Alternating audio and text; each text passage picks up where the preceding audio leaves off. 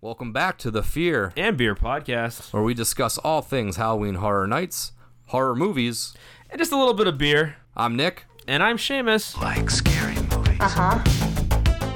Here's Johnny. It's alive. It's alive. It's alive. You miss me. Aren't you drinking? I never drink. Why? Before we get into tonight's episode, we want to remind all of those listening on Apple Podcasts to drop us a 5-star review. It helps us grow as a podcast and build our audience. If you're listening on Spotify or any other platform, follow us, and don't forget to share with friends and family who might have a little bit of the strange in them as well. And while you're on those socials, Instagram, Twitter, Facebook, be sure to find us, Fear and Beer Pod. Give us a like, share, and you can always message us. We love to interact with all you guys. It seems like it's been forever. It's been a while. It does. It has been a very, very couple weeks. busy season for us. We've had a busy couple of weeks anyways, I mean, so. Family in town, like, I feel like we say that a lot. Our family but, comes like, in town quite a bit. We shouldn't use it as an excuse anymore, but, like, it's still an excuse. I mean, it is an excuse because, like, you know, your parents, my parents, they come down here, like, every other month. Oh, so. yeah. Well, we got that on top of Horror Nights, on top of work, on top of moving, which our quote-unquote studio room is... It's coming along, but it's well, it's better than sitting in your bedroom. Yeah. Not that you didn't have a good bedroom. You had a nice bedroom, but at least we're in our own space now. Yes. And soon enough, this will be fully converted. I mean, I don't even have my own office at home, and I work from home. So the fact that, like, we have a nice little space for recording a podcast, I may just come over here and work with you. It's fine. You got your little desk. I got my desk. It's fine. This thing will be up and running, and we got some cool stuff when this actually is fully converted over, because we're going to start utilizing video a little bit more. I don't know if we're going to do full-on podcast videos, but we're going to be doing something with it, and we'll be a little bit more interactive on that end once this season kind of wraps up, because I'm sure, just like everybody else, it's a lot. It's a lot working all mornings, working all week. It's hard, and I get even for you. I mean, you probably work. It's harder for you because, like I said, I work from home, so I can just roll out of bed and work in my pajamas all day. You unfortunately have to, like, get up and work all day long and deal with people all day long. Sadly, I get it. Oh well, it's the price we pay. It's life is life, sure. Right? Exactly. All right. Well, what we're going to be doing today is recapping our 6-house Unmasking the Horror tour from a few weeks back. We're going to kind of be walking through the houses as we did, and at this point it's been like a week or so we're going to try and remember as much of those little tidbits that they had talked about and mentioned. Obviously, we're not going to remember everything, so if you got time, plan one of these tours, because they are worth it. We're not going to, like, go into, like, too much detail because we don't want to, like, ruin the magic of the tour, but just some of the cool things we remember. Our tour guide, Matt, was his name? Matt. Yep. Great, awesome, knows his stuff. Like, he literally, like, is a wealth of knowledge when it comes to HHN and Universal and just Halloween in general. So if you have a chance to do one of these tours, we definitely think it's worth the money. Oh, absolutely. 100%. We paid about $150 a person for this. Yeah, you can't beat that. And you can't beat it because it's just an all-day thing. You get to go through 6 houses, and you get to see it in a way that most people don't. And I think it's adds a layer to the mythos of being, like, an HGN fan. So. Yeah. Before we dive in, let's get into these beers. And let's dig into some beers. I think this episode is going to be a little bit, I don't want to say long, but I think we got a lot to talk about. So we're going to just kind of glance over these beers just a little bit. I'm going to be honest. I'm going to be honest. Like, at least my beer is kind of a stretch. Okay. So, I'll do what I can to kind of make it work. But yeah, I don't really know. Mine's definitely. I'll let you go first because I'm going to try and find a way. That's fine. Yeah. So I had 2 beers in my fridge before I came over here, and I had to choose between one or the other. And I'm sitting there racking my brain, going, "How am I going to make this fit in a horror podcast?" But luckily enough, one of them is called 2 Million Bees and Some Hops.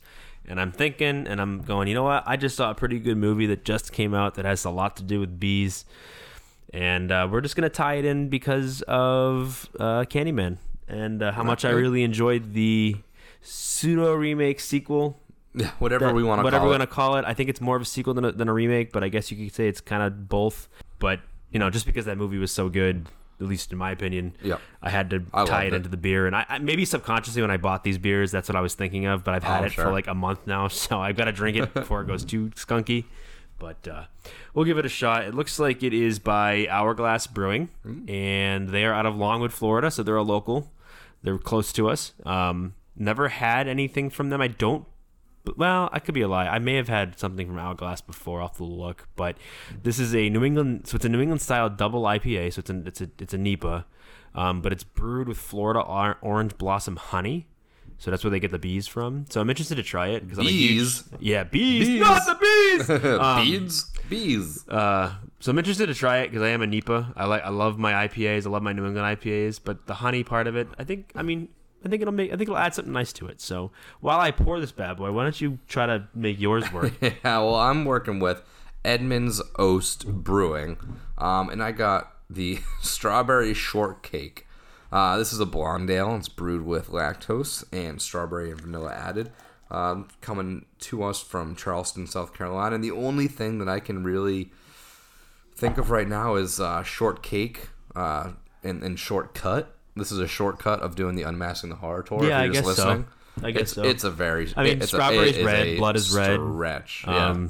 Strawberry shortcake is good stuff, though. I mean, if you're into that type of thing. They'd probably be selling this somewhere at that barbecue joint. I bet they're at the Texas barbecue joint. Maybe. That's a good point.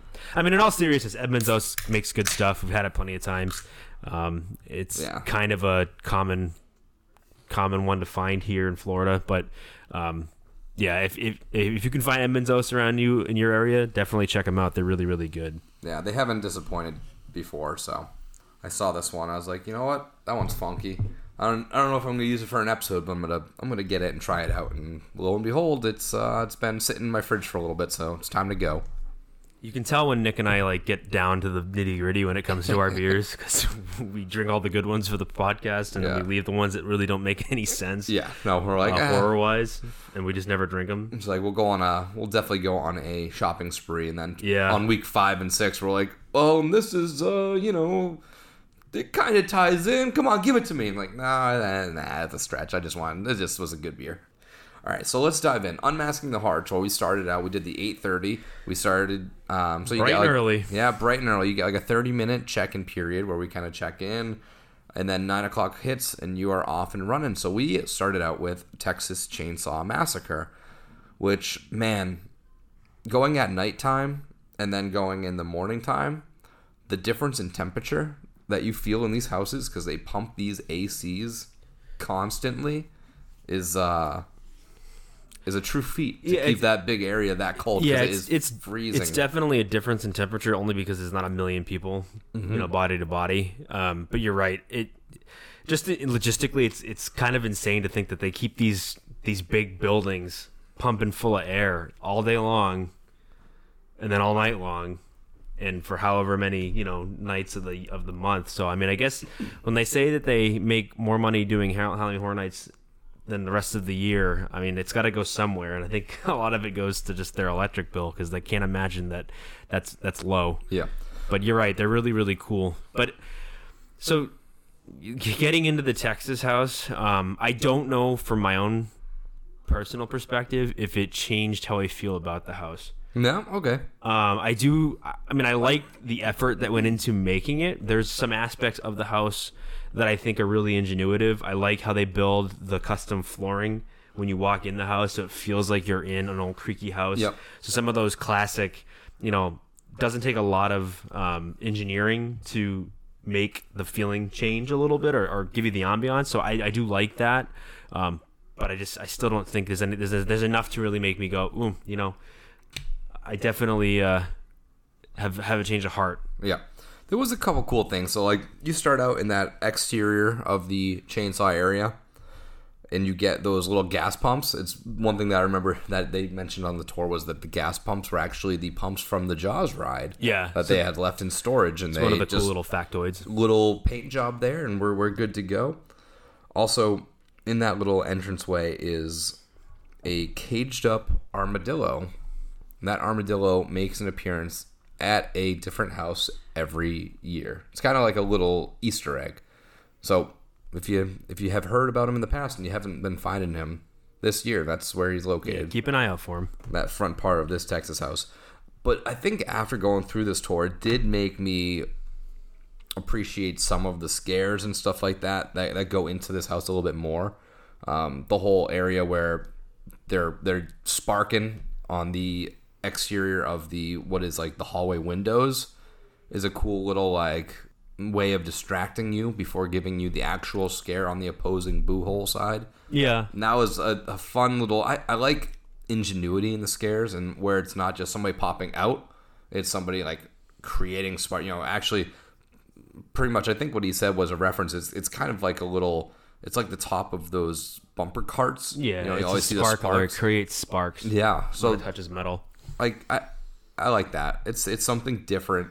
It's Yeah, I mean, I think what we learned through all of the 6 houses that we walked through, they do a really good job of probably doing what I would call a setup scare, in the sense that they want you to think that something's going to happen one way or out of a certain boo hole, whatever they want to call them, and then something else completely different happens, or how it forces you to the actual scare.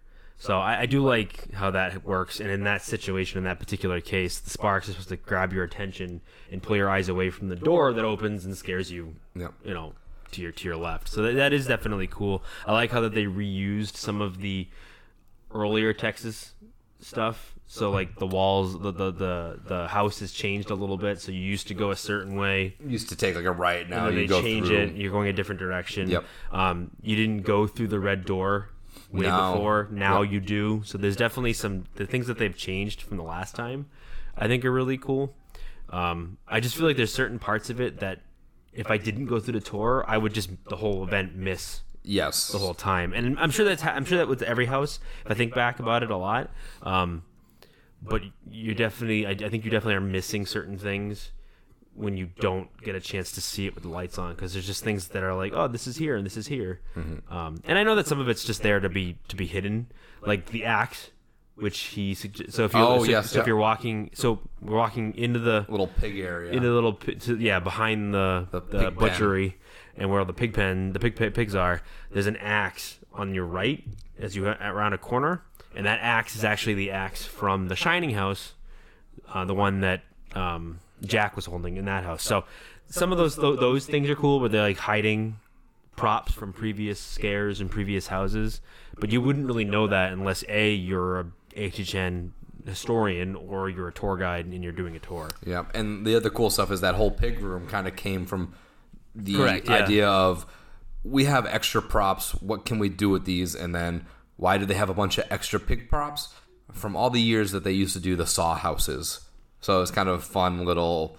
They've crossed over. We have a Saw Texas Chainsaw Massacre crossover for houses based off just those pigs. Yeah, which is that's cool. I do like that. I also like that this house wasn't fully 100% Texas Chainsaw 1. It pulled the other characters like Chop Top and stuff from 2 and kind of created that whole family atmosphere. I like Chop Top's bedroom, that like hippie psychedelic area with Grandpa sitting in the chair, which is funny because there's a picture of Grandpa in the front kitchen, but the picture that they have hanging up is just the picture of the statue of Grandpa sitting in the room. If you look close enough into the picture, you can see the poster that is behind him in the wall in the actual house itself. So someone just took a picture of the figure, the statue, printed it and put it on the wall. So it was just a quick little thing. And apparently also the Hewitts shop at Publix, because one of the little salt shakers or one of the little seasoning things in the kitchen area still has the Publix label on there. So I don't know if they have Publix in Texas or not. Well, I guess they do. But now they do. But overall, I think I definitely got a much bigger appreciation for the house. There's a lot more little tidbits that they had given to us, but I don't think it's fair to necessarily spill everything. But a couple little fun things that we remember is fair enough for sure. So after Texas, we went over to the Icons house. We did do Icons second, yep. Which again, very cold. Very cold. This one... again, I think this is where you and I are going to differ a little bit. Maybe not. This is the one that really made me appreciate the house a ton more. Oh, for sure. I'm on board with that. Yes. Because like I was saying when we went through our rankings again, when the lights are off and the scares are going, it's a fun house. but it's really hard to understand what's going on because I'm not someone that knows or knew a lot about the lore. But the tour definitely opened my eyes to a lot of that information. So now I have a really good understanding of where these characters came from. So there's a lot of things that are kind of cool about the various aspects of this house. And again, we're not going to go through everything because we don't want to ruin it for everybody. But I think initially the cool thing that I learned in the very first room through the facade is that facade is Fear's lantern.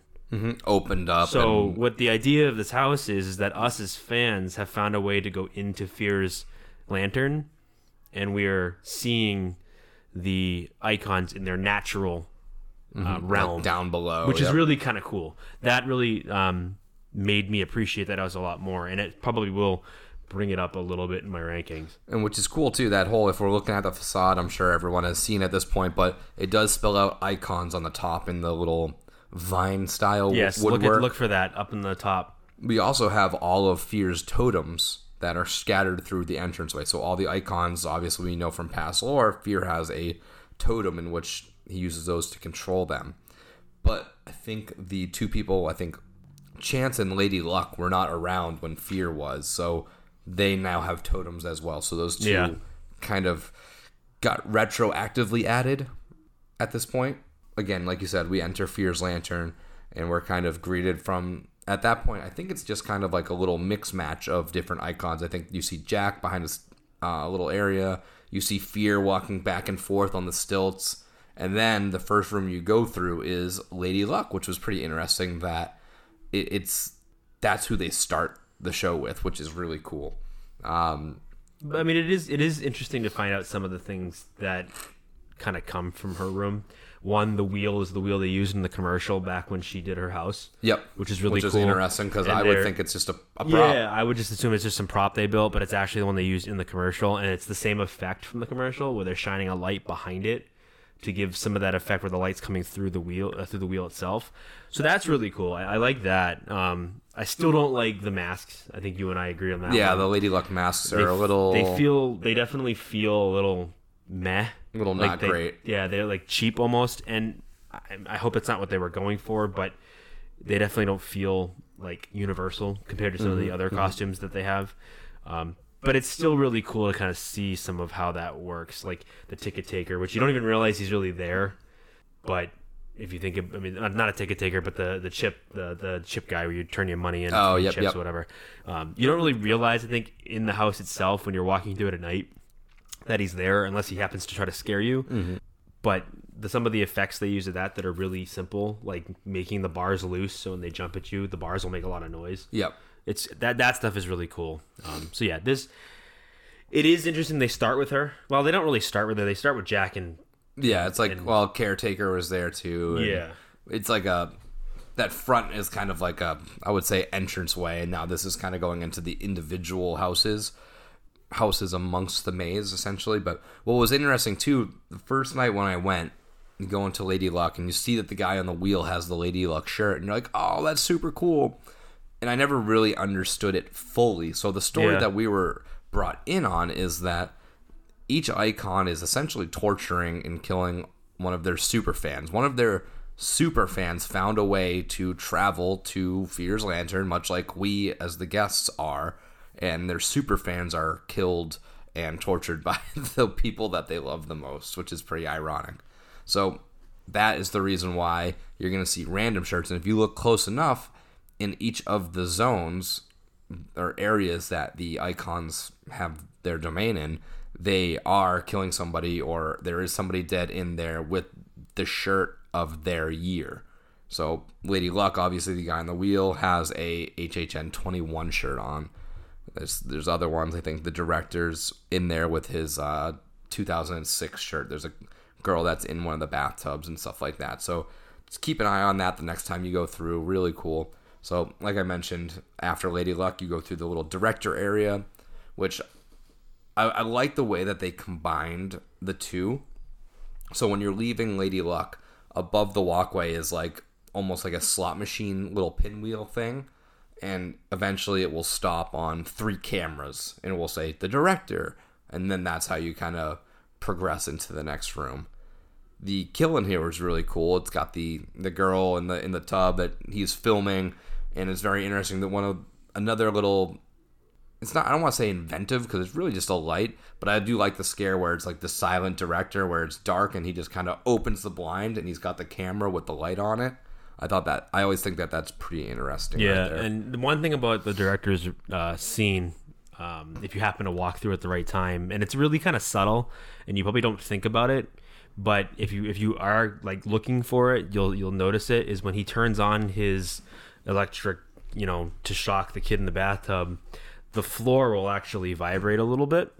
So, like, you can feel it in your feet. So, it feels like you're almost getting shocked, too. So, it's kind of subtle, really hard to notice if you're not thinking about it. Or maybe you do notice it, but you just subconsciously don't think about it because you're not looking for it. If you do look for it when you're walking through that area, that is kind of, a cool little subtle thing that they added in there. And, yeah, I do like their props, the camera prop. Now, from there, we go into the movie theater and the usher, right? Yes, the usher area, which is interesting because we're kind of greeted to that by the dead usher just hanging up in the rafters. Yeah, which is part of his story. Yep. He gets caught up in the weighted ropes for I don't know what you would call it, but like when you pull up the I don't know. You know what I'm talking. Yeah, you guys, everyone knows what I'm talking about. Either way, he gets hung by ropes, yeah. And that's what that is referencing. And then you got I love this little area with him going through the actual movie theater with like the popcorn all over the floor. Yeah, this might be my favorite scene. You got the kid with like it's stuffed popcorn, and the scares are just pretty much just the usher saying shh, quiet, shh, and he's just shushing everybody. And I wish I could just go into that room and just kind of sit down and just watch people come through that because it's a classic little thing. They got movie posters that pull from the Slaughter Cinema franchise, so you have like Attack of the Swamp Yetis and stuff like that. So I really like that. And then I've seen the scare happen really well, but the usher standing behind the concession stand just extremely still, so still that people think he's essentially just a prop. And then he just kind of does that little lunge forward where it's like, fuck, got me. Yeah, I like that. I mean, that might be my favorite scene in that whole house. And the thing I love too is the smells in this. Mm-hmm, the smells. They've done a very good job of like differentiate. The usher smells like popcorn. The down-tuned and warbled. Let's all go to the lobby. Like Yep. that. Like that. It must be like the movie guy in me. Because I mean, you and I are very much the same. We love movies. We love going to the movie theaters. So that whole that whole ambiance of going to a movie theater and taking that and warping it into a weird, gross, grotesque. I think it's really cool, and I think it does give the usher a little bit more to work with. I think overall, I think he's a little boring, but at the same time, I think that scene just, I don't know, it says something. Like, I just love the whole, it works together so well. He's definitely, like you said, I think he is a very basic, not as fleshed out or loved icon, but because it's so movie oriented, that's why I always gravitate towards him and director as my favorites versus some of the others that have these very extensive backstories and a long catalog of houses that they've previously been entwined with. That's why I still gravitate towards the other two, just because I like the movie aspect, but they are very basic and they don't have a lot in-depth storyline, I'd say, at this point. But I brought up the whole scent scene area because the next room we go to is the caretaker, which is a very cool like intro into his world where it's the casket and you got the roses and that very distinct rose smell, which is super cool. You walk past through that little area and then we're greeted by the caretaker who is just using his tools to just cut up and dismantle this body right in front of us. And what was I forget the little tidbit that they mentioned, but what was there was something on all the tags, all the toe tags. Was it the year I think it was the year that they added him. Okay, that's... If I remember correctly, because it was 2002, I think, that they added him. Yeah, so it was... I think it was 2002 is like on all the tags for the depth and not dates only and stuff like that. Somebody, I guess, in creative said they think that they had still had the doctor's bag from his commercial way back when. The original one, and they found it, and it's actually underneath one of the gurneys going through that part. So if you look as you're walking around the caretaker himself and look down underneath one of the gurneys with the bodies on it, the bag that's there, that bag is the original bag from the commercial. To be honest with you, like, I like the caretaker. I think he's cool. That scene bores me a little bit because I think it's just kind of overdone. Like, it's okay, yeah, he's chopping harvesting people up, for organs, blood, dead guys. Like, I mean, it's gory, it's but and I like that stuff. But it is a little boring. It took me a few minutes to figure out. It took me a couple times going through the house, actually, to figure out exactly what we were walking into with the casket. And then I realized, it's a funeral home. This makes a lot more sense now. But I'm not a huge fan of that scene. I think it's okay, but it's not my favorite. Yeah, it's not the top for me. So we leave that room and we start going through this like little investigative, or it just looks like a little back closet with like a phone. There's a chainsaw. And then there's a little Jack in the Box, JACK box, which again I think is one of the original props that they ended up pulling from the archives and putting in the house. But we walk through these 3 little sectioned off rooms, and this always drove me nuts because when I was going through the house, obviously I can catch the one that the nameplate says Eddie. Yep. And I was like, God, okay, so what are these other ones? Like, I never get time because I think that's where somebody's actually stationed in the house to tell you to keep going. There is. So There's somebody sitting in the back, so you can't look at the doors. But one of the names was Davy Hughes. Interesting enough, which is ironic. Our uncle's David Hughes. So no relation to us, but just found that it was interesting. And I think he was just a backstage kind of someone behind the scenes for Horror Nights. And then I forget the backstory of the other one, but the other one says Bobby the Blade. Does that ring any bells for you? I forget exactly what that story is, but it is someone that works for it. Okay. I think he was one of the original creatives. I don't remember exactly. You'll have to go on the tour to find out for sure. I forget what the story was. But the door that we walk into, the open door, is Chance's room. Yes. So we're going through there, which is fun because you walk by a sign that says "Run," but it's kind of covered by just fabric and stuff. But that was Run from a few years ago where it was supposed to be that Eddie house. Yep. And it's kind of it's fun that it's just making reference to it, but acknowledging that it was just kind of left in the ruins. Yeah, and he also said that a lot of the props in that area were also from Jack's stage show. Yep. So just leftover stuff. So there's a lot of leftover props that they kind of made it fit in that area. And if you look into the little padded psychotic room, is again a fake body with somebody wearing the HHN 26 Chance shirt and has like a little brown bag over the head with the Jack and a bunch of knives in it. So now we know that we're entering pretty much Chance's and Jack's little area. So we kind of go through those little areas, and then we are greeted by the throne, the finale of the house.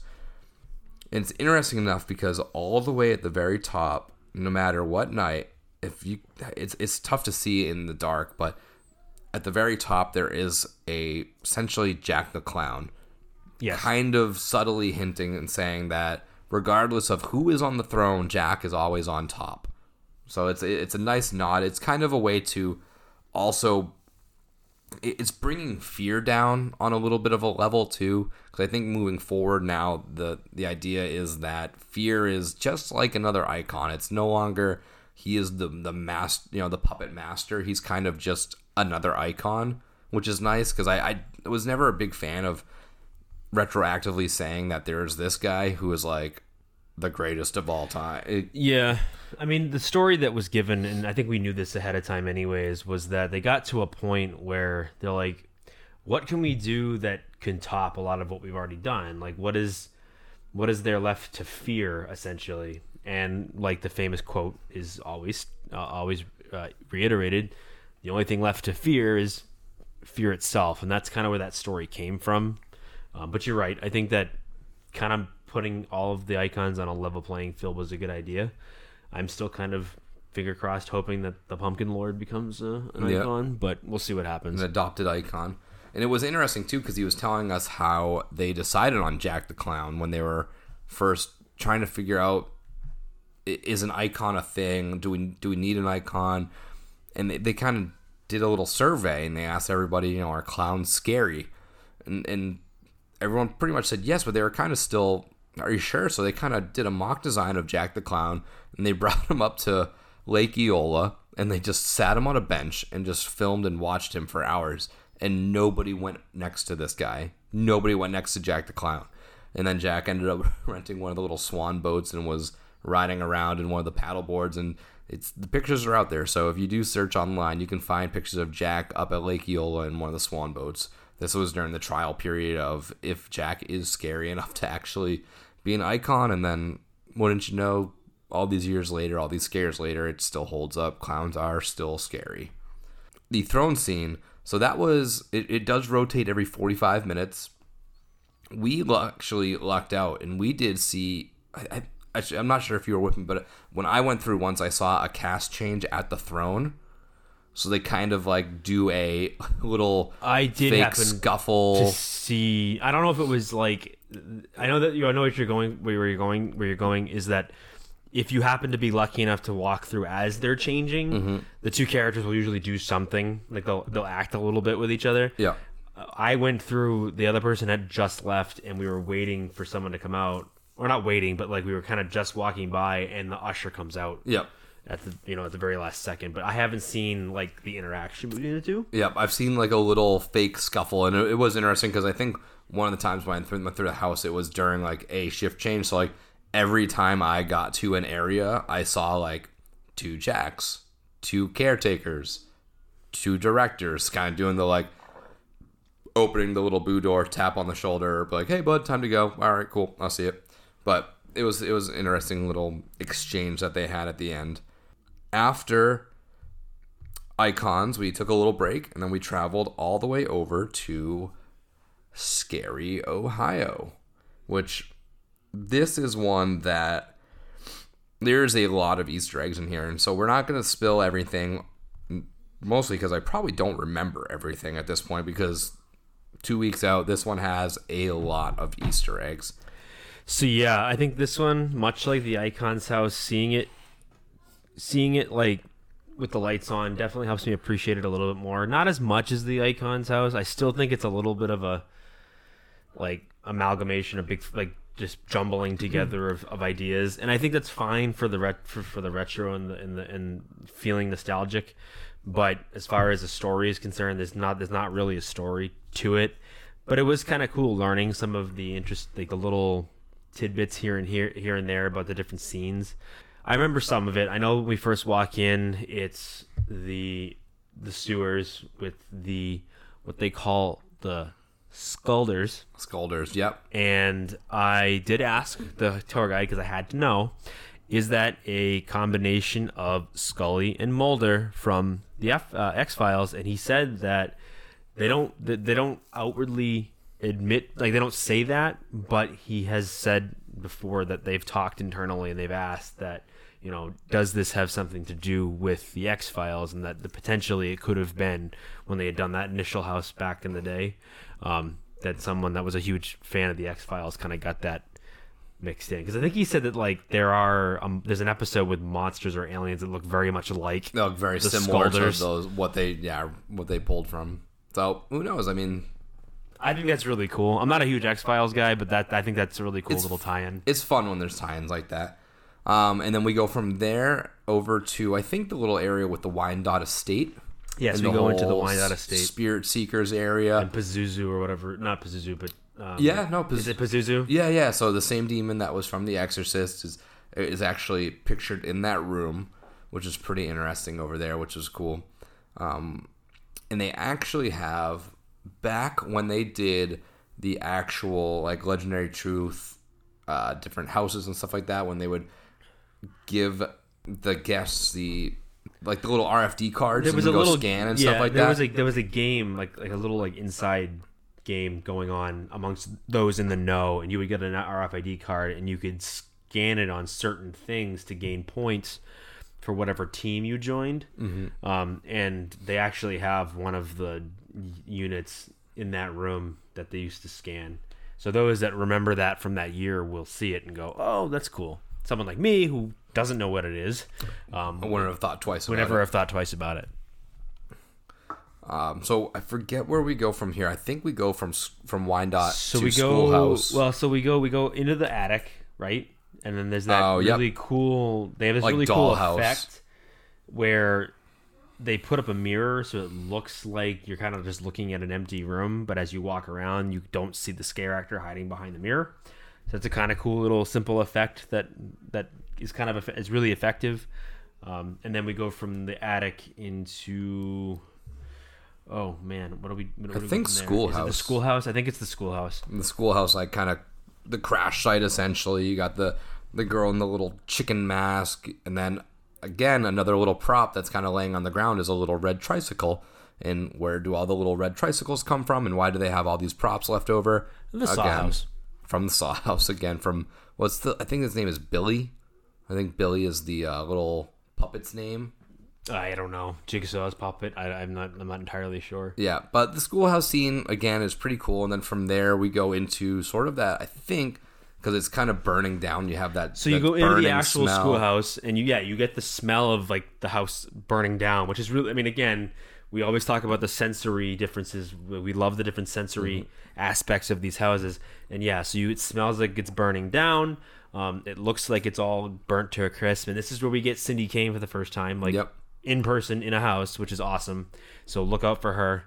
And this is kind of a reference to her orphanage area. Yeah. And there's not paintings, but Kids' children's drawings Yep. all over the walls. And there are some really creepy ones. There's one with it's literally just a little stick figure of like Cindy with like little dead bodies and a burnt house and stuff like that. And yeah, we were told that like all these pictures were actually drawn by the creative team when they were doing up the room. Mm-hmm. So they were just like drawing creepy kids like drawings. And a lot of their names were actually on. There's a board over there, like a chalkboard where they wrote their actual names on there as kind of like a little Easter egg that nobody will ever know, but now you will know. Yeah, you'll know. Their names are out there. You really can't read it in the dark. You don't really see it, but with the lights on, it is there. Yeah.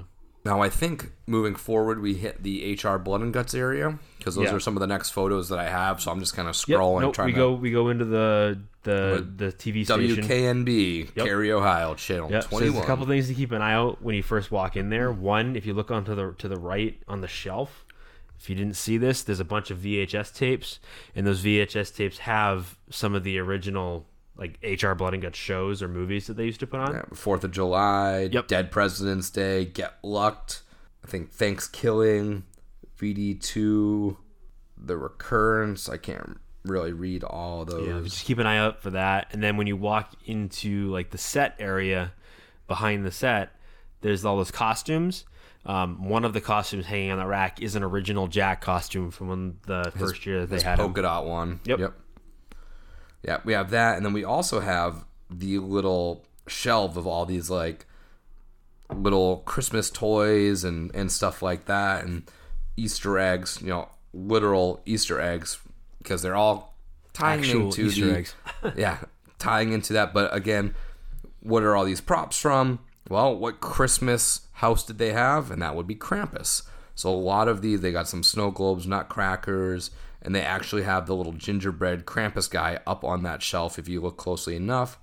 And then another little homage that they did was, if you look on that shelf as well, there is looks like a little cauldron with pink cobwebs coming out.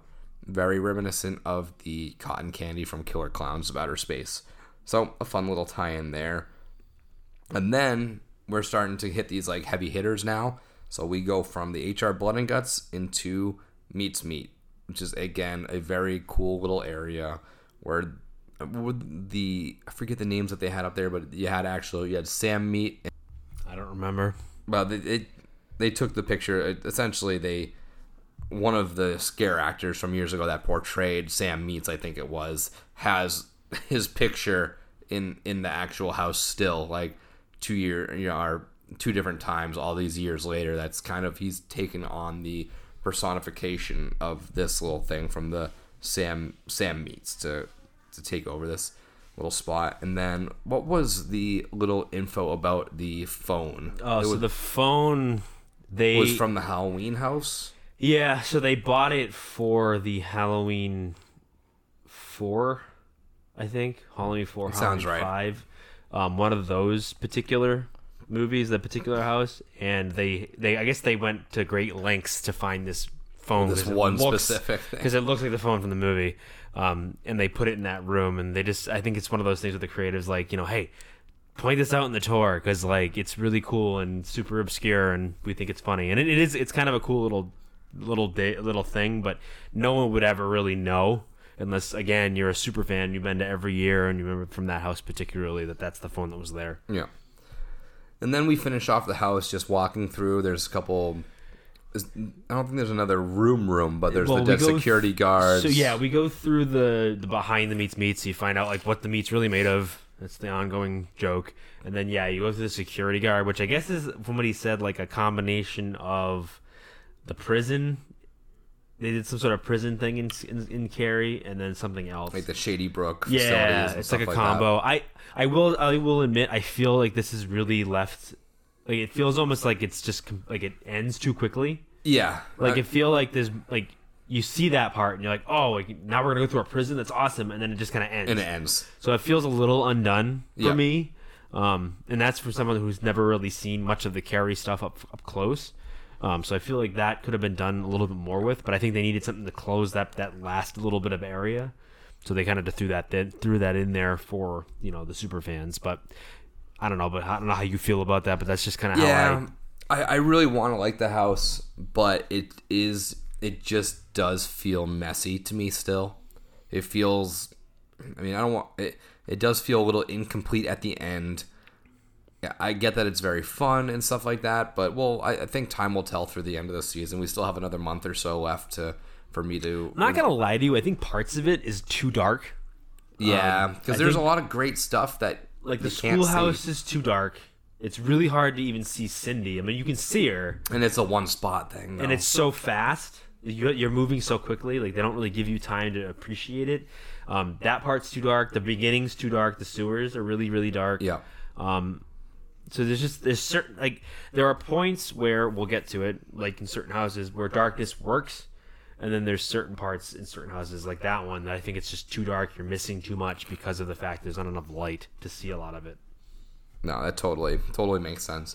So then from Cary, Ohio, we ventured all the way over to Wicked Grove, the realm of the pumpkin. Well, that's before that's after we ate our gigantic cookies. And yes, we had our giant, our two Should large never have cookies. bought 3 cookies, but that's besides the point. We'll talk about that in another podcast. Yeah, no, that was rough. So yeah, we walked all the way over to the other side of the park, and we did Wicked Growth. Was that the next one? Which is interesting from the outside. There's a couple cool little factoids just from before we even entered the house. Was all these little pumpkins that are laid out for us. Yeah, all the jack-o'-lanterns were actually carved by somebody. By one. They no, weren't it wasn't by one guy. dude. Apparently, they found, and this is the story that we were told. And again, I don't want to give away too much from the tour, but apparently they found some dude that's local, kind of a crafts guy, and they said, "Hey, we need so many pumpkins." And he was like, "Well, how many pumpkins do you need carved?" And they're like, 500. It's like, and this is one dude in his basement. This is literally like one dude, doing a side gig. But Universal didn't know that. They thought it was just like a company, like a legit company. Nope, it was just one dude. So he decided to, and it was too good to pass off the opportunity. So he took the order on still, and he threw a giant block party, and he made his entire neighborhood just carve these random pumpkins. So it's cool to appreciate is when you're walking into the entrance of this house, is to appreciate all of the various jack-o'-lanterns, because they weren't just like mass produced by some machine. Like somebody took the time to sit down and actually carve that face. So that's, to me, that's really, really awesome. I love that fact. That's probably the best story we got all day. I really love that idea that they were like, "Hey man, we need 500." When we say they, we mean Universal Studios, like this gigantic conglomerate, big company, goes to this one dude and says, "Hey man, we need 500 jack-o'-lanterns," and he goes out of his way to actually make it happen. Mm-hmm. I think that's awesome. So I appreciate anyone that happens to be listening that actually is one of the people that did it. Not to say that's true, but that's awesome. That really is really cool. So that's just walking in. That's like the very outside of the house. Yeah. There's so much going on in this house. And I'm not gonna lie to you, like this. I think at this point, Wicked Growth has kind of cemented itself as my favorite house. It's there's going to take a lot to knock this thing off. 2 or 3 times now. Seeing the tour of it with the lights on, it's again, not to get off track, but it's got the best story out of all the 10 houses. And I'll fight anybody that disagrees with me. Like, that's my opinion. I totally think that it's the best story out of all of them. I think it's got the best ambiance. It's the best lit. It's got the best scares. It's such an awesome house. But yeah, so we're walking into that little area. We get into the facade. One thing to look out for is in the lattice work on the top of the porch, there are 3 X's for 30. Yep. Not pornography. 30. The number 30. So that's kind of cool. Obviously, the famous fence scare that everybody is raving about, where you think it's a fence and the guy sticks his hand through. Brilliant. Yeah, they make liberal use of the soft, looks solid material scare. I think it's such a good idea. Because it got me, it's got Nick, it's got Nick's girlfriend, it's got everybody that we've gone through with. Me knowing that it's there too. Yeah, and knowing that it's happening, it still gets me every time. Such an awesome scare. I don't remember all of the stories he told about this particular part. But one of the tough things that you don't get from this house just by walking through is the actual story of it. So the story is essentially that there's these 2 witches that are trying to grow the Pumpkin Lord. Or grow a Pumpkin Lord. The 4 ingredients needed, and hopefully I can remember these, was I believe it was bones, blood, there's a lot. Screams, and fear. And then there's a couple other things too. So I think those were the 4: bones, blood, screams, and fear. I could be wrong, but that's why at the very entrance, when you go through the actual house portion, like we're in that little area after the grab through the grates and stuff like that, there's in blood, it says fear the Pumpkin Lord, because they need you to fear the Pumpkin Lord in order to grow him.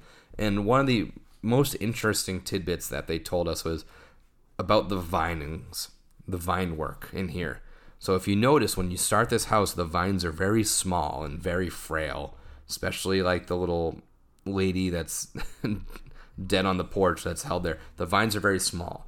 But as the house progresses, the vines on the walls get bigger and bigger to signify that the Pumpkin Lord is growing stronger and stronger and coming nearer to us. And that was a small little thing that I would never have picked up had I just walked through. Yeah. And I did walk through, and I would never notice that. And if I did notice that, I would have just said, like, oh, that's cool. It's really big here. I would never say, I wonder why. And, well, that's why. So we go through a lot of little cool areas. I mean, the kitchen setup in this little area, this room is awesome, which if you don't catch it because it's dark and they're a little smaller, if you look down to the little bottom pantry area, the cans and stuff like that are moving. There are spinning like that, and there is a little trash can sound too that ends up spinning the trash can and stuff. Yeah, and you can hear like a cat like meow, like like a little cat scampered. I mean, this house is Halloween. I'm telling you, it's pumpkin, witches, goblins, so well put together. There's everything in this house, and I think one of my favorite scares of all houses is in this house, and this is. We're walking through the little wickery area leading up to what looks to be the outside of a barn, which is very reminiscent to Scarecrow. And if you look to the right, there's 3 panels. There's the 3 like little wicker fence panels. It's lattice work, and this is the same middle idea one as is the lattice fence. work. Yeah. And I think the favorite one was I went through with our Uncle Kevin, and when we went through this house, he got it. He got every good scare. Yeah. And this one, he could see the guy in there. He knew it was going to happen. He was leaning forward because this was the first time he went there. He was leaning forward. He was looking at him, and the scare actor lunges forward and almost barrels Kevin over, and he just looked back immediately. He was like, "Oh, he got me. That one got me." I was like, "Oh, this one." I mean, they go all out in this house, and it's cool because you can tell the characters know that this is the fan favorite, and they're going hard every night. Yeah, I mean, you can definitely feel the energy from certain characters in certain houses. Like the characters know that this is a popular one. I feel like they try a little bit harder when they know that either they're in a popular house or they're not in an IP where they're not getting as much foot traffic. But it's just so well put together. Matt, the tour guide, did say that this is kind of their homage to the Scarecrow house, at least as part of it. And the idea that they try to force you closer to the scares and kind of get into your personal space. Because that's what's going to make you feel uncomfortable, is things getting within your personal bubble. And that's what Scarecrow did so well. And one of the interesting, fun things was he was talking about the construction of Scarecrow, and they're like, well, due to, for handicap reasons, you have to make, and I don't know the exact number, but you have to make the pathways. They have to be so wide, right? So they're like, okay, well, we can only obstruct so much. And then they're like, wait, if you can fit a wheelchair wise, what's the height cutoff? So they started building props that would come out at whatever that maximum height allowance was, that would force people that were walking to either go to the right or go to the left or duck under it. And what they would do is, if you're ducking to the right to go under something, they would have a scare ready for you on the right. So it was just a real fun play of like, how can we force you into this scare? And how can that scare now force you to continue on the pathway that we want you to go? So it was a real interesting psychology behind it, which is really cool. So we entered the little Scarecrow portion of this house, which is definitely a Scarecrow portion of this house because the costumes are the Scarecrows from the Scarecrow house. The other thing that is really cool is, if you've caught onto it, there is a little farmer being pecked to death by crows. And yes, we did learn that is a direct reference to Nathaniel Crow, one of those scrapped icons from years past. His story was essentially that he was a pumpkin farmer. He makes a deal with Jack. It goes awry and ends up not so well for him, but he was essentially just a scrapped icon that made his way into this house and kind of went from just HHN lore to HHN facts, because now he's actually in the house. Next little area we're going through is the actual witch's room, which is cool because there's a couple references in there to the aforementioned Slaughter Cinema. There's actually a caged up beast baby that was in that room. I didn't notice that. Yep, in the back room. And then I forget the other creatures, but there are other creatures in cages above that are from one of the other Slaughter Cinema fake movies that they mentioned. But another cool thing about this room that I have yet to see, but you have seen. I did see so this, maybe yes. you should talk about this one. So the tour guide was saying that obviously all the scare actors have little triggers that they can hit with their foot or whatever, and it plays an audio clip, and it makes a lot of that noise, and the lights go off and everything else. So the witches have their own audio track, but I guess the cauldron that's in this room is an older prop they were using from a different house, and in the cauldron there's a boiling gentleman, and this boiling gentleman actually comes up out of the cauldron. And when that happens, what they did to kind of tie that into this house was that they gave the witches a trigger that when they step on it, it's them going, get back in, and bang, bang, bang, and they make whacking noises that whack the dude back into the cauldron, which I guess completely interrupts and goes over the regular voice track for this particular room. So it is kind of cool. He said you have to kind of catch it at the right point, but when we went through it last Sunday, we actually did manage to get that part of it, which is really kind of cool. But yeah, it's one of those little things where you don't really know that it happens unless you happen to be there at the right time. No, and I've seen the guy in the cauldron, but I never thought he was more than just a static prop. I never would have imagined him being an actual motorized prop. Now the ending, the pumpkin lord. I mean this little area doesn't get better between the texture of the little pumpkin flaps that they have walking hanging down through the big pumpkin. Yeah. I mean, and at this point, the vines have become really, really big and thick, and it's obviously you're inside a pumpkin. You can kind of see Pumpkin Lord as you're walking through this point. You're like, oh, we're getting close to him. And then finally the payoff when you actually get into the room of Pumpkin Lord. His costume looks awesome. I love how they combine like the little stage area to make it look like he's really like this much bigger than he really is. Yeah, it's just such a good character. He's there burping on you. Yeah. You get a little bit of wet once in a while if they hit you in the right point. But I really do like that very last scene. I think it's awesome. It's the culmination. It's the payoff, and boy, does it pay off. So after that, we scooted over to Puppet Theater Captive Audience. Yep. Which, just from the outside again, what a beautiful facade. Yes, aesthetically, this house is beautiful. It's just unbelievably gorgeous. Like I said on our last ranking episode, this one was slowly knocking on the door as the top house. I don't think at this point it's going to happen, but it is definitely a really up there second place, and part of it is just because of how beautiful it is, how well put together the facade looks, how well put together, and how how well it looks walking in, and then of course all the various little scenes throughout. It all adds up to a great house. And like honestly, between Wicked Growth and Puppet Theater, it is such a gap between those two and the third on my list. It's just these two. If I was to go back to Howling Horror Nights every night for the rest of the season, these would be the only two houses that I could go to and be happy. Yeah. I just love it so much. But yeah, it is such a beautiful house.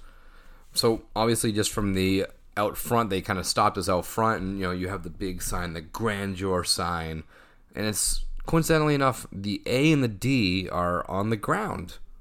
And they've fallen, and obviously they've fallen for a reason, because there's been an earthquake and it's destroyed this whole theater, trapping the whole puppet troupe behind. But it's very interesting that just A and D fell.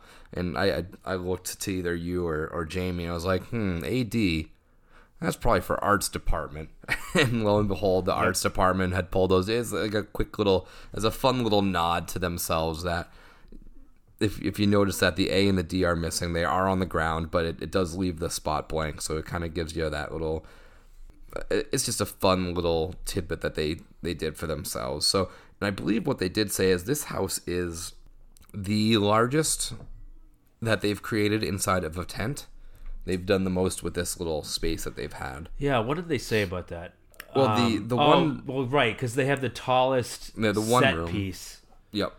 in a pop-up. So when you walk into the stage area, they said like that's the largest enclosed set that they've ever done in a pop-up tent. Yep. So when you walk in, you have that little opening on the left. You're walking forward, and there's a couple little boo scare actors in those little areas. And then one of my all-time favorite little HHN ingenuity scares is that little mirror hallway. Oh, that's literally the best scare. It's up there with that's up there with the Pumpkin Lord house with the the little gate crashing area. But this thing is awesome. The whole two-way, not really a mirror. It's just an exact replication. It's an open hole, boo hole, but it looks like a mirror because everything's reflected from the front side. And I watched my brother get hit with this one, and it was hilarious because he got him so good. Like I knew it was coming, so I was waiting for it, and it got him, and he jumped probably 20 feet in the air. It was the best. And it really is one of the best effects, and it's so simple. It's crafted beautifully. It's so simple. You can't tell the difference. And it took me like 3 or 4 times to go through where I was like, is there a drop down window or like? And I'm like, no, you actually, it's just the same exact thing on the other side, just flipped. And it was just, it's such a, especially when it's dark, it's very easy to trick the eyes, but it's a complete trick on you. Yeah. So you go through that area, and then you go through, I believe it's the clothing, the wardrobe area. You go through the wardrobe, which, again, there is a reference to Jack the Clown in there. There is a Jack the Clown costume. And again, another little great scare. And that's why I love this house so much, is that each little room is so distinctly different. You have like the little backstage makeup-y area with the mirrors, and you go into costuming and designing. And then from there, I believe you funnel into the orchestra area, Or is it the open room? We go into the big open stage. Go into the big first. open room. Okay. Yep. Which is fun because this is the biggest room that they have created. And also another little tidbit: if you are looking for Dead Silence, I believe Billy the doll is in this house. I don't think he's on the stage, face down, but I think he's in one of the little further back areas. I forget where he is, but he is in there somewhere. But those other dolls that are on the stage were from the Dead Silence house. I don't know if it's exactly Billy or not, but they are from that house. But this room, they mentioned one thing is, a lot of these houses that you go into, you're going to notice that you have what are called partial roofs. And that is because if they were to build a full-on roof and like fully close you in, they would have to rerun sprinkler systems down into that area, because if anything happened, the water wouldn't get down. So that's why a lot of these rooms that you go through are partial rooms. They give you the feel of claustrophobia still, but they are either not closed up completely, or they have holes or something like that. This room, however, they created that big structure that's hanging up, and it's like a collapsed centerpiece of the ceiling. However, it's so big it was blocking the sprinkler system, so they did have to create and run a different small pipe all the way down into that little area to cover the tracks for this room, because it was a obstruction of sorts to that. But we follow through this room, and what's cool is now after this room, it sets the stage, no pun intended, for this weird travel around the area, or travel around the theater, because it shows you, and it's going to be tough to kind of keep track of this, but it does show you the red drapes for the actual theater, the curtain. Yeah. And then all the next rooms to come, you can see a curtain, which is supposed to be that curtain. So it gives you a reference as to which part of the theater you are currently in. So you go, I think, to the next room is the little band room, which is the little bullpen area underneath. So if you look up, you can see the curtain. Well, we've left the big open with the stage, right? Yep. So the first thing we do is we go into underneath the stage where the trapdoor is. Okay. And the scare actor that's doing the Shakespeare routine with the actual severed head. Oh yes, yeah. So he's in that, and that is an awesome set piece too, because you've got the little spinning wheels on the right that are what open the trapdoor. Mm-hmm. You look up, and like you said, you can see the curtain up, and you can see like the upside of the stage, and where he's in that little elevator, that little trapdoor elevator that he's doing the whole scene with, and that's a really cool set piece. And then we walk around that, and we go into where the band pit is, and it's like the backside of that curtain. So yep, so you can still kind of see where you're at, but man, there's some good kills in here, and it's a shame again that this area is so dark, because you got the guy killed by the clarinet. I know, awesome. The clarinet is back. There's a big tuba, and then it's on the ground, but there's like a severed head that's still playing the tuba. And then you have the guy that the conductor that was still hung up on all strings, because they couldn't just let him go. The show must go on. So you keep doing that. And another interesting thing about this house is you have all these instruments and all these crazy props, and there is only one real instrument in there, and it's the harp. Yes. The harp. It's an actual harp. For whatever reason, they found it necessary to purchase an actual harp, which is not cheap by any standards. It is not tuned as of now, but it is real nonetheless. And that's where we go from there. After that, you kind of go through this little area where all the puppets, I forget where he said they were bought from overseas or something like that. Yeah, I forget what country they came from, but they're legitimate like marionette puppets. Made like real ones. Yeah, so they were not cheap, and I'm sure the great people in the arts department could have created some great little stuff, but I think they just wanted to go that real authentic route and purchase those. So that brings us to our last house. So we are on to Hill House, which it's going to take a little bit for me to remember, because this one, obviously being an IP and a Netflix property, you're only allowed to take pictures in certain areas. So yeah, we don't want to give away too much on this one, but it definitely helped me, much like the Icon's house. I appreciate this house a lot more after the tour. Not that I didn't like the house to begin with. I just felt like I didn't do it at the right time. So this one definitely, I got a bigger appreciation for all of the work that went into it. Yeah. So when you first enter, obviously there's the little sign for Hell House or Hill House. Yeah, but right they on your left. scribbled the hell over it. There are 4 ghosts amongst us on the outside of the area of the house that will change.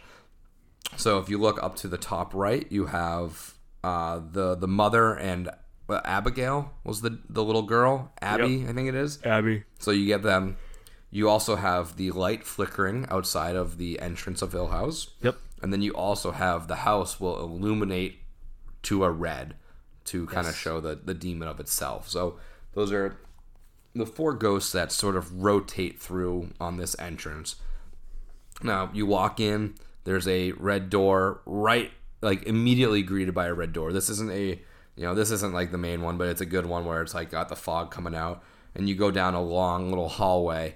And what's interesting enough, on all these on all the doors in this hallway, there's little door knobs, and they purchased these as exact replicas from the movies that they needed to get, and they were pretty expensive. So when they got that on hand, they decided that they could just probably make their own. So they ended up molding and creating, I don't want to say a cheaper version, but essentially a cheaper knockoff version of it. They took the one that they bought and they molded their own additional door handles, and they're all turning. Yep. So that's really cool. There is a drop window in that room that gets me every time. But the idea of this house is that, like he was saying, is they want you to feel like you're going back and forth in time, like the show does. So that's kind of one of those, how they tie the show into this particular house. So when you first walk in, obviously the house is old, but then the very first foyer is obviously new, so it's back in time, and it keeps kind of switching back and forth, which is kind of a cool little effect when you think about it as you're walking through. Yeah, so this house, I definitely appreciated it a lot more from this tour.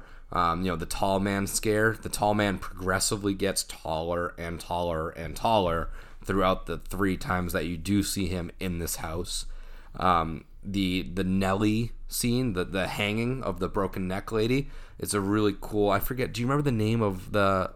So they have a couple of different things. One, when you're walking through the hallway past the grandfather clock on the right and the left side, they have her dropping down on some sort of device, and they use that material, which kind of gives you the ability to like put an image over it. So when you light it up from the backside, you can see through it. And I think you were going to ask me this. Yeah, something tech. Yeah, I forget what it's called specifically. FX tech or something like that. Something weird like that. But the idea is that when they light her up and she drops, you can see her from behind. Yep, so. And it's a good little bam, bam, bam, bam. So that way, because he did mention that they knew that this was such an important moment and such an important scare that they didn't want someone to feel that they missed it. So they alternate sides. Right side, left side, right side, left side. So you should, unless you're running through that area, you should catch one of those. And it's cool because like you see the right side go off and you're like, oh great, I fucking missed it. And then bam, the left one, you're like, oh son of a bitch. Like, okay, not only did they like not disappoint me by not showing it to me, they caught me off guard by the fact of me thinking I'm going to miss this. One of the other rooms in here that definitely advanced for me is the dumbwaiter area, where it brings you to the basement. And then you have the little, I forget what the character's name, but that creepy creature that was in the basement. And he comes kind of like crawling out on all fours. I forget his name, yeah. But there is a character in there that does come crawling out from behind the barrels, very much like he does in that scene in the movie. But what sucks is I saw him once, I think, so far this season. But since we've done the tour, I've done the house maybe 3 more times, and I haven't seen him pop out yet. And I'm like, I just want to see him come out because it gets you every time. It's one of those things that even if you know it's coming, you don't know it's coming, and it's still gonna get you. Of course, the ending little area with Steve's wife in that little stomach. Oh yeah, kicking around. I mean, that is just that's magnificent. Really cool too. It's insane. there's a lot tucked into this house, and I think this house is a good house to kind of not go as in depth on, because being an IP, a lot was hidden in the mystery behind this. This is one that people are probably looking forward to the most, especially if they're fans of the series, whereas the other houses are more original based, and a lot of the information shared is probably just more or less going to enhance your visit versus, like, I don't want to spoil too much of what is in an IP house. But is there anything else from the day, the tour, any of these houses that you want to add at all? I'm sure there is, and I can't remember as much off the top of my head. And I don't want to give everybody everything, because I want you to take the tour. I want you to do it. I would recommend, even after listening to us, spend the money on it. Even if you just do the 3-house tour, that one sounds like it's really cool too. But do one of them. It's an awesome day. It's really fun. It's a nice excursion and a nice palate cleanser from the actual event itself, because it's not as crowded. You get to kind of do a little bit of a back tour type thing, while all the other tourists are here doing like the regular park day. You're kind of doing behind the scenes stuff with the Halloween side, and it's really kind of cool to get a good feeling of what the house looks like, and you get to see the house when it's not crowded. So if you're like me, you're like Nick, where you can't stand being told to move, stopping, move. It gives you a time. They really are. They're super liberal about like allowing you to hang back, take pictures. He's like, hey man, we're gonna talk. If you want to take some pictures, I'll move ahead. You can just follow up, meet me again, and we'll go through the next round of information. So you get a lot of time to take pictures, appreciate the detail, appreciate how these houses are put together. It's an awesome way to experience Horror Nights, and it's one of those things that I'm gonna have to do every year now, after doing it once. But one other thing they did mention that you should look out for if you happen to have a chance to do it, or at least when you're there at night, is that each house has one little thing hidden in it, and it changes every year what they hide. And this year, I guess it's really hard, because in a lot of houses it's not really obvious what it is. But they hide one little thing in every house. And this year it's butterflies. Yep. So keep an eye out for when you're walking through. If you see a butterfly, it's probably because it's there for a reason. It's something that they're hiding in every individual house. We're not going to say where we saw them, but they are there. So yeah. Other than that, I think it's just really fun, and it's a good way to experience it, especially if you are a 8-10 super fan. If you're a super fan, or you consider yourself a super fan and you haven't done a tour yet, definitely check out an RIP tour. Yeah, this thing, I mean, I already can't wait for next year to check out the next edition of this. I mean, the season is coming up quick. I don't know if I'm going to have time to sneak in one of the 3-house tours, but I might try to towards the end of the season. We'll see, because on the 3-house tour, you get to go through Revenge of the Tooth Fairy, Universal Monsters, The Bride, Frankenstein Lives, and Case Files. And I feel like Case Files is one of those houses that has a lot of history. Yeah, I would love to have seen Case Files, and like I said, I don't know if I'm going to have the time or money to be able to get the 3-house one done. But I don't think so, but I mean, it does kind of stink a little bit that we can't do the Beetlejuice house, because they're not allowing tours through that one, which kind of sucks. But it is what it is. Yeah, I understand why. We kind of expected that. But either way, yeah, if I can find a way to get that 3-house tour done, I'd be pumped. But I don't know if it's gonna happen. Yeah. But so if you're gonna do that one, please let us know, like in the comments, on our social media. Yeah, let us know if you did the tour. Let us know how you felt about it, and if you've done a tour, let us know what you thought and which houses are now your favorite based on the tour itself. And if you can, ask for Matt. He's awesome. Yes, yeah. I would definitely recommend asking for Matt. He's a great dude. No shade at the other tour guides. We didn't. But we didn't have them. So we didn't have you. We had Matt, and Matt was awesome. So we had the best. Shout out, Matt. You can have the rest. All right. Well, until next time, this is Nick. And this is Seamus. Happy enjoying Halloween Horror Nights season. And Hans. This is cursed. Cursed. It's got a death curse. It's Halloween. I guess everyone's entitled to one good scare.